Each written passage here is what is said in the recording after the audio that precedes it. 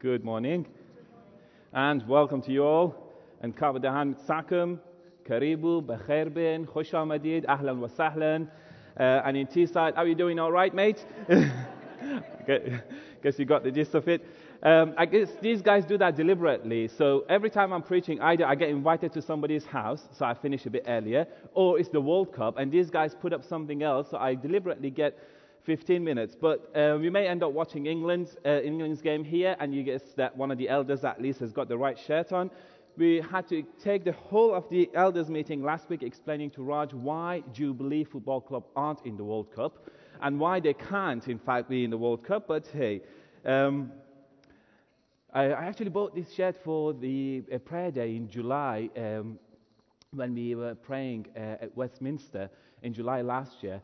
And prophetically, I looked around for a UK football shirt. I couldn't find one because it wasn't the Olympics. But I found the England shirt, and I thought prophetically I'm going to take that along when we pray for the nation. And now and again I use that, and I still have hope and faith that God will and continue to do His work in this nation. Today we're going to go and continue our series on the book of Acts, Spirit Breakout, and today we're going to look at discipleship in the book of Acts. If you've got your Bibles, please turn to the book of Acts, chapter 16, verses 1 to 6. If you haven't got a Bible, the words will be projected on the screen. Acts 16, 1 to 6. Paul came also to Derbe and Nottingham and Birmingham, and no, this isn't the same Derby. Paul also came to Derbe and to Lystra. A disciple was there named Timothy, the son of a Jewish woman who was a believer, but his father was a Greek. He was well spoken of by the brothers at Lystra and Iconium. Paul wanted Timothy to accompany him, and he took him and circumcised him because of the Jews who were in those places, for they all knew that his father was a Greek. As they went on their way through the cities, they delivered to them for observance the decisions that had been reached by the apostles and elders who were in Jerusalem. So the churches were strengthened in the faith, and they increased in numbers daily.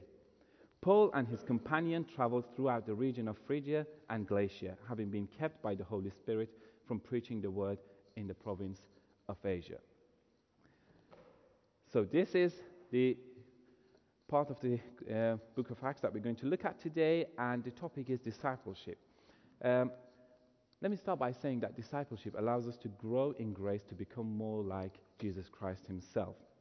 The message of the gospel is that we can become free from oppression, from shame, from guilt, and we can live free lives, and not by playing rules or by bribing someone, but actually by believing in the person of Jesus himself. If you're not familiar with this, or if it's the first time you've heard this, if it's the first time you've heard that you can actually become free by just believing in the person of Jesus Christ himself, you may think it's a bit strange and it doesn't make sense. Let me assure you that you're not the first person, and when I first heard it as well, I was thinking it doesn't make sense. Somebody else did the job for me.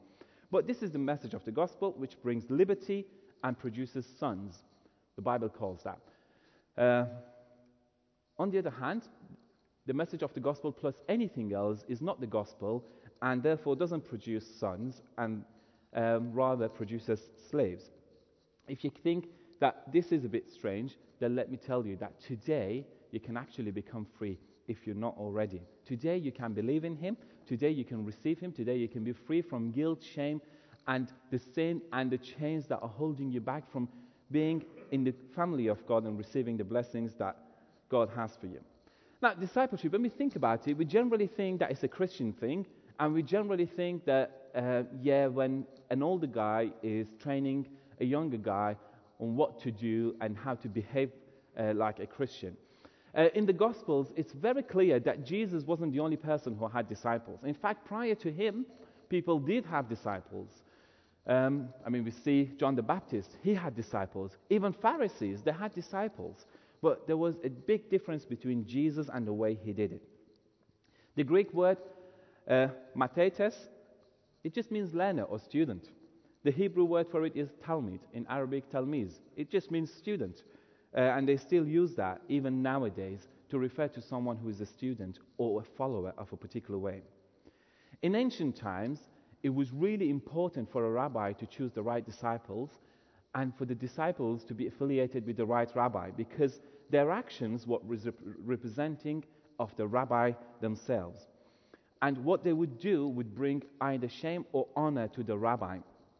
Even in some cultures nowadays, today, if at some point mothers, particularly at home, aren't able to really deal with the kids and they've had enough of them, the biggest threat is, shame on your teacher. I will come and speak to him because it's his responsibility. He is the one who should teach you and disciple you.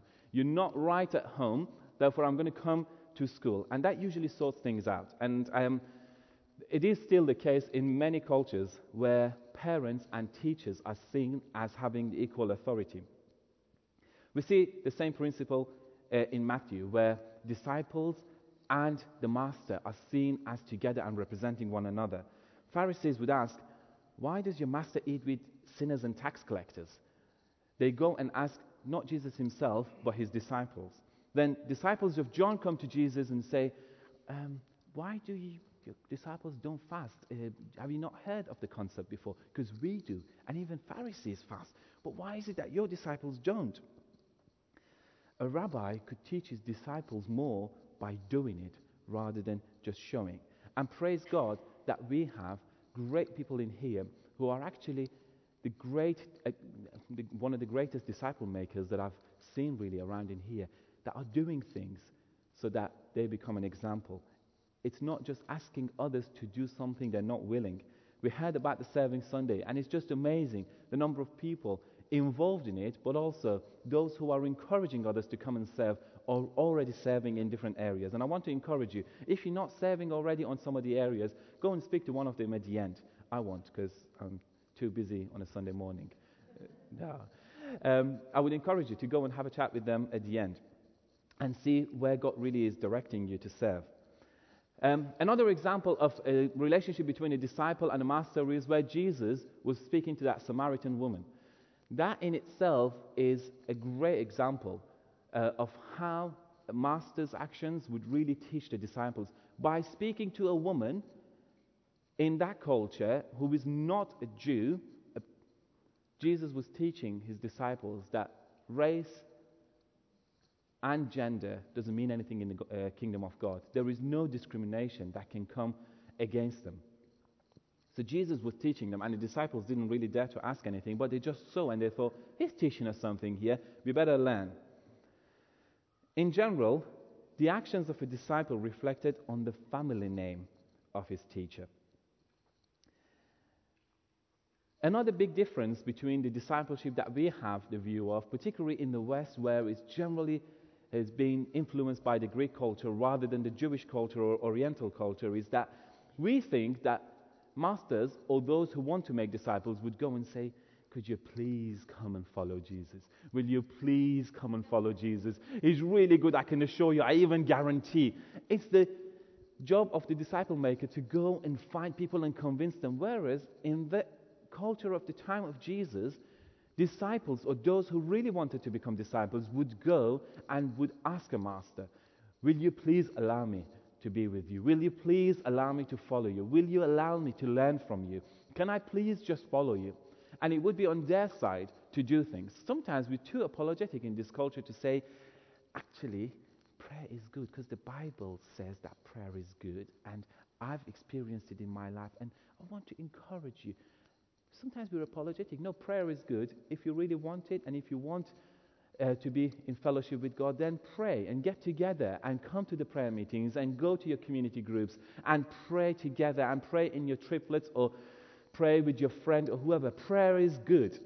In that culture, a disciple maker wouldn't have to explain apologetically what is good and what is not good. Let me give you an illustration. We've got Paul and Timothy in this chapter. Can I have you, Gavin, and Simon? I think it would help. So Paul is seeing Timothy. So let's say Simon's Paul and Gavin's Timothy. So Paul hears about him. He's a good lad. He's just great and, wants to follow Jesus. So Simon comes and says, Tim, come here, son. I've heard you want to follow Jesus. Is that right? Tim would say, yeah, of course. I'd do anything for Jesus. I would do anything. Are you sure you want to follow Jesus? Yeah, I will give my life for him. All right then, pull your trousers down. I beg your pardon? Take off your trousers, mate. Beg your pardon? I thought you wanted to follow Jesus, don't you? Yeah, but nobody told me this was part of it. Well, too late, mate. Take off your trousers. Let the doctor do his work. That is what happened. You can sit down. That is what happened with Paul and Timothy. That is the beginning of the discipleship. Now, I know that's not the most convincing point, but if you've decided to follow Jesus today, let me tell you that this isn't a requirement, praise God, in the New Testament, or at least at Jubilee. But what happened at the time was, because sometimes people question that and think, was Paul contradicting what he said later on, that we don't have to observe the law, we don't have to follow them, we don't have to be circumcised, and circumcision is to do with heart rather than with physics? And sometimes people think there's contradiction, but there isn't. The reason Paul asked Timothy to do that was, first of all, he didn't force him, and secondly, it was because they were going to minister to Jews, to particular areas that Jews were there. And Jews knew that Timothy was from a Jewish mother, but his father was Greek, and therefore they could guess that he's not been circumcised, which was one of the requirements of the Jewish family, for a child to be circumcised. Jesus was, as we read in the Gospels, when Mary and Joseph took him to the temple to present him there. So it's very similar to some of the things that you guys have done. Praise God. Again, it's not to do with circumcision, but to make people welcome and in order to minister to them, you have changed some of the things in you that you could have just said, well, it's me, I don't really want to, it's nothing against the Bible, I'm not going to change that. But many of you here have, and as a result, I was able to greet lots of people in here in their own language. Not that I know their language, but I just went around and found out how they say welcome. It's because of that God is building His church from people from different nations and tribes and languages. It's because of your willingness to go through things when you don't really have to. And that is because of that. It's a similar thing as me wearing the England shirt with pride and honor. It's just great to be able to do that. So it's a similar thing with Paul and Timothy. At times, Paul encourages Timothy. He says, yeah, go and preach the word, man. You're a good preacher. Go and preach it. At times he says, don't worry. You're young, but don't worry. Rebuke people if you have to. Rebuke the older ones, even if you have to. Go against the culture. If they're bringing corruption to the church, do your job. This is what God has called you to. My favorite is when he tells Timothy, look, stop drinking water all the time. Have a bit of wine. And that's why Simon usually keeps a couple of bottles of wine in the office, because he wants to follow Paul. Other time, he calls Timothy son in faith. He calls him, you are my son in faith. Before this relationship between Paul and Timothy, something profound had taken place. One of the main things for discipleship. Timothy had a sort of obedience that he had never experienced in his life. It was an inward obedience, a requirement for discipleship. Discipleship begins with us having a change inside, in our heart, that is not as a result of doing things the right way, that is as a result of our faith in Jesus Christ. We cannot blame anything or anyone if we're not able to have that joy in God. Now, I've got more excuses nowadays, namely called children, to blame for everything that goes wrong, and most of the time I'm right. But Timothy was more than willing to give everything. He was more than willing to show that sort of inward obedience that he had, and Paul was also willing to sacrifice a lot for Timothy. Jesus didn't spend much time with people who were unwilling. He didn't spend resources and teachings on them. He didn't spend much time on them. Rather, he spent time with those that he called, and they just left everything and went and followed him. Discipleship requires discipline, which flows from a submission that is from our hearts, from inside. A submission to the Father. You can have the right theology, but miss God in a very big way. You can know the whole Bible, but not know God at all. We heard the name George Muller a few times today, and just before we start our worship, I was speaking to Luke about it, who'd been to visit the museum with his family, as we heard this morning. And in the last month's God's Big Picture, again, what Raj shared stood out to me, that George Muller said, my primary responsibility is what? Looking after the poor, looking after the kids, 2,500 orphans? No. His primary responsibility was to make sure that his soul rejoices in God. He realized and recognized that doesn't matter what he does, even instead of 2,500, if it helped 2.5 million kids, but he wasn't rejoicing in God, it wouldn't mean much. It's about what's inside. And I want to encourage you, Jubilee. The beginning of discipleship is an inward change and having that relationship with God. Terry Vega said that discipleship is learning to pray. And I just loved that. It's so simple yet so profound. I was listening to one of his preachers on discipleship, and he said it's learning to pray with one another. Pray a lot together, Jubilee. Inward obedience would lead us to a love for prayer. In fact, personally, when I feel really run down and dry, and when I feel that even physically I don't have the power to carry on, I look back and I know immediately that my prayer life with God has not been strong. I realize the effects of not spending much time with God and doing things. And they're not necessarily bad things. They're things to do with ministry, things to do with helping the poor, things to do with what we're involved as a church. But Mikhail, our friend in Turkey, who was here visiting us a few weeks ago, he said something when we were meeting together as elders with him. He said that on a particular day in a week, on a Wednesday, I think, they get together at 10 o'clock in the morning to pray with the elders of the congregations for about 2 hours. And he said that right at the beginning, a few people said they can't make it because they've got other responsibilities. What Mikhail asked them to do was either change that to another day of the week, whatever it is, or if you can't, and if it's one of your responsibilities at church, drop it and give this the priority and be there. And to me, that was really outstanding. It just stood out to me that Mikhail had said that to some of his friends, and I thought, this is what we should be telling one another. If anything else is stopping you from praying and going before God, then maybe you should drop that. Discipleship is people owning a vision in prayer. In our elders meeting last week, we were talking about a couple of things, and amongst them was something that we were discussing, and the four of us, we were just talking about it, and we felt, no, we don't really feel drawn and particularly drawn towards this. And it was just so amazing to me that I'm part of a team who felt that we're not drawing close to it because we haven't really felt the urgency to pray about it.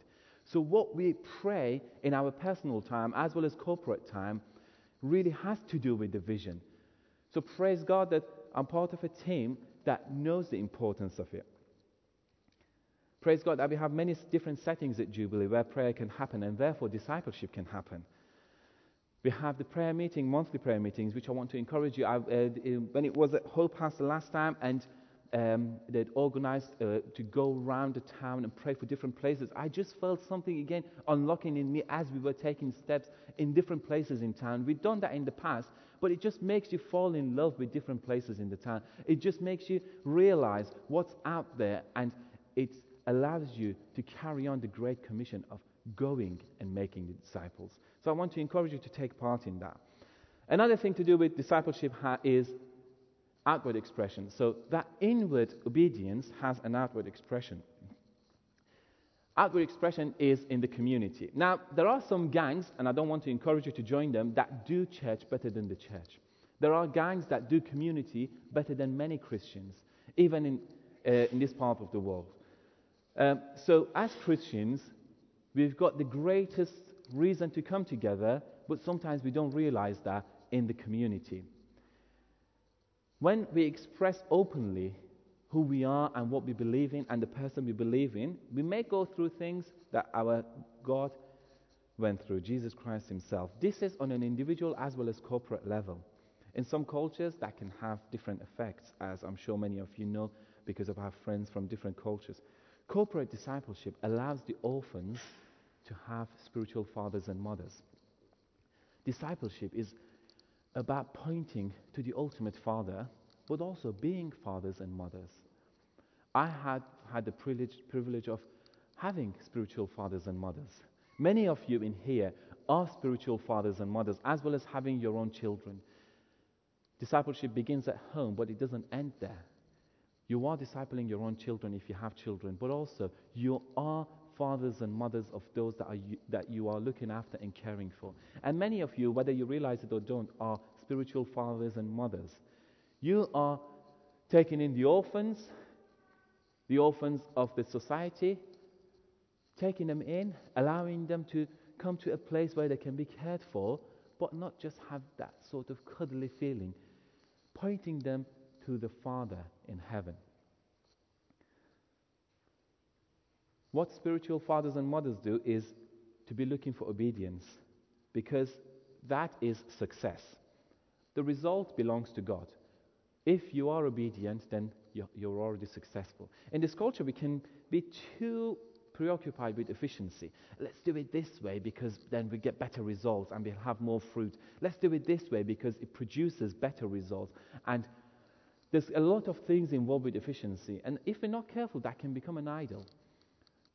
If you see obedience in a person to Jesus Christ, offer to disciple them if you're able to, because you're already successful. That's what you need. The result belongs to God.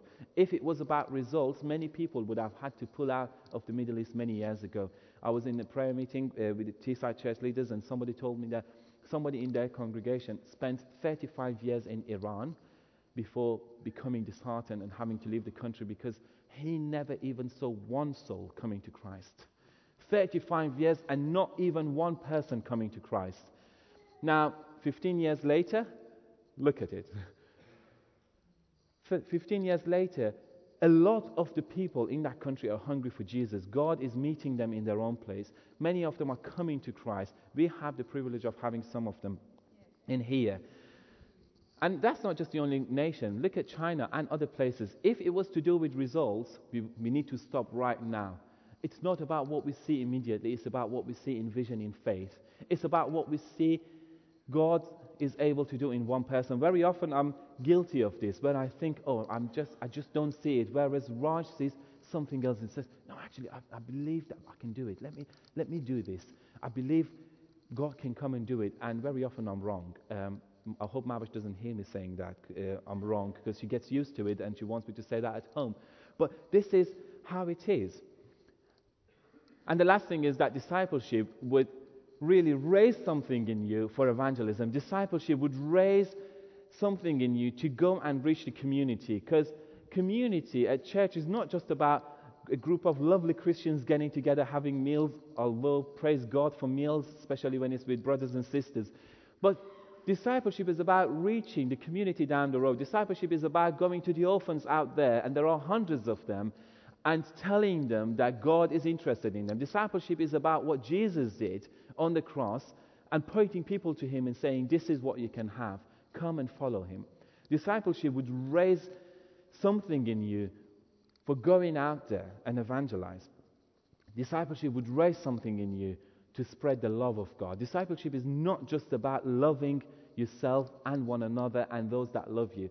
I'm just going to finish with this story I've read on one of the YouTube videos. I don't usually pay much attention to them, but a Jewish rabbi was speaking, and he was quoting somebody else saying, this Jewish rabbi went into a place and he saw a young man clearly enjoying eating a fish, and he said, young man, what are you doing? I'm eating a fish. Oh, you're eating fish? Yes, I love fish. And the Jewish rabbi said, do you really love fish? Is that why you caught it and then killed it and boiled it and now you're eating it? Is that what you do to the things you love? And then he went on to say, this is fish love. When we talk about love, it's not really the love that God represents, it's what we love and what we want to receive. So he kept on going, saying that most of the love we see in the world is fish love. It's about me. Jesus' love is not fish love. Jesus' love is about what you can give. And when it comes to discipleship, it's about what you can give, not what you can get. It's about what you're able to give. And as the people of God, we are able to give a lot because we have a God who's given a lot. We have a God who gave and He still keeps giving. So I want to encourage you, when you think about discipleship, don't just think about two people having a lovely relationship and just carrying on together, maybe having fallouts now and again. Discipleship has a bigger vision. Discipleship is taking the vision of the church and taking it in your prayers before the Father. Discipleship is thinking about people down the road who are orphans, spiritual orphans, and allowing them to see the love of God. That is not just about taking away. It's about giving.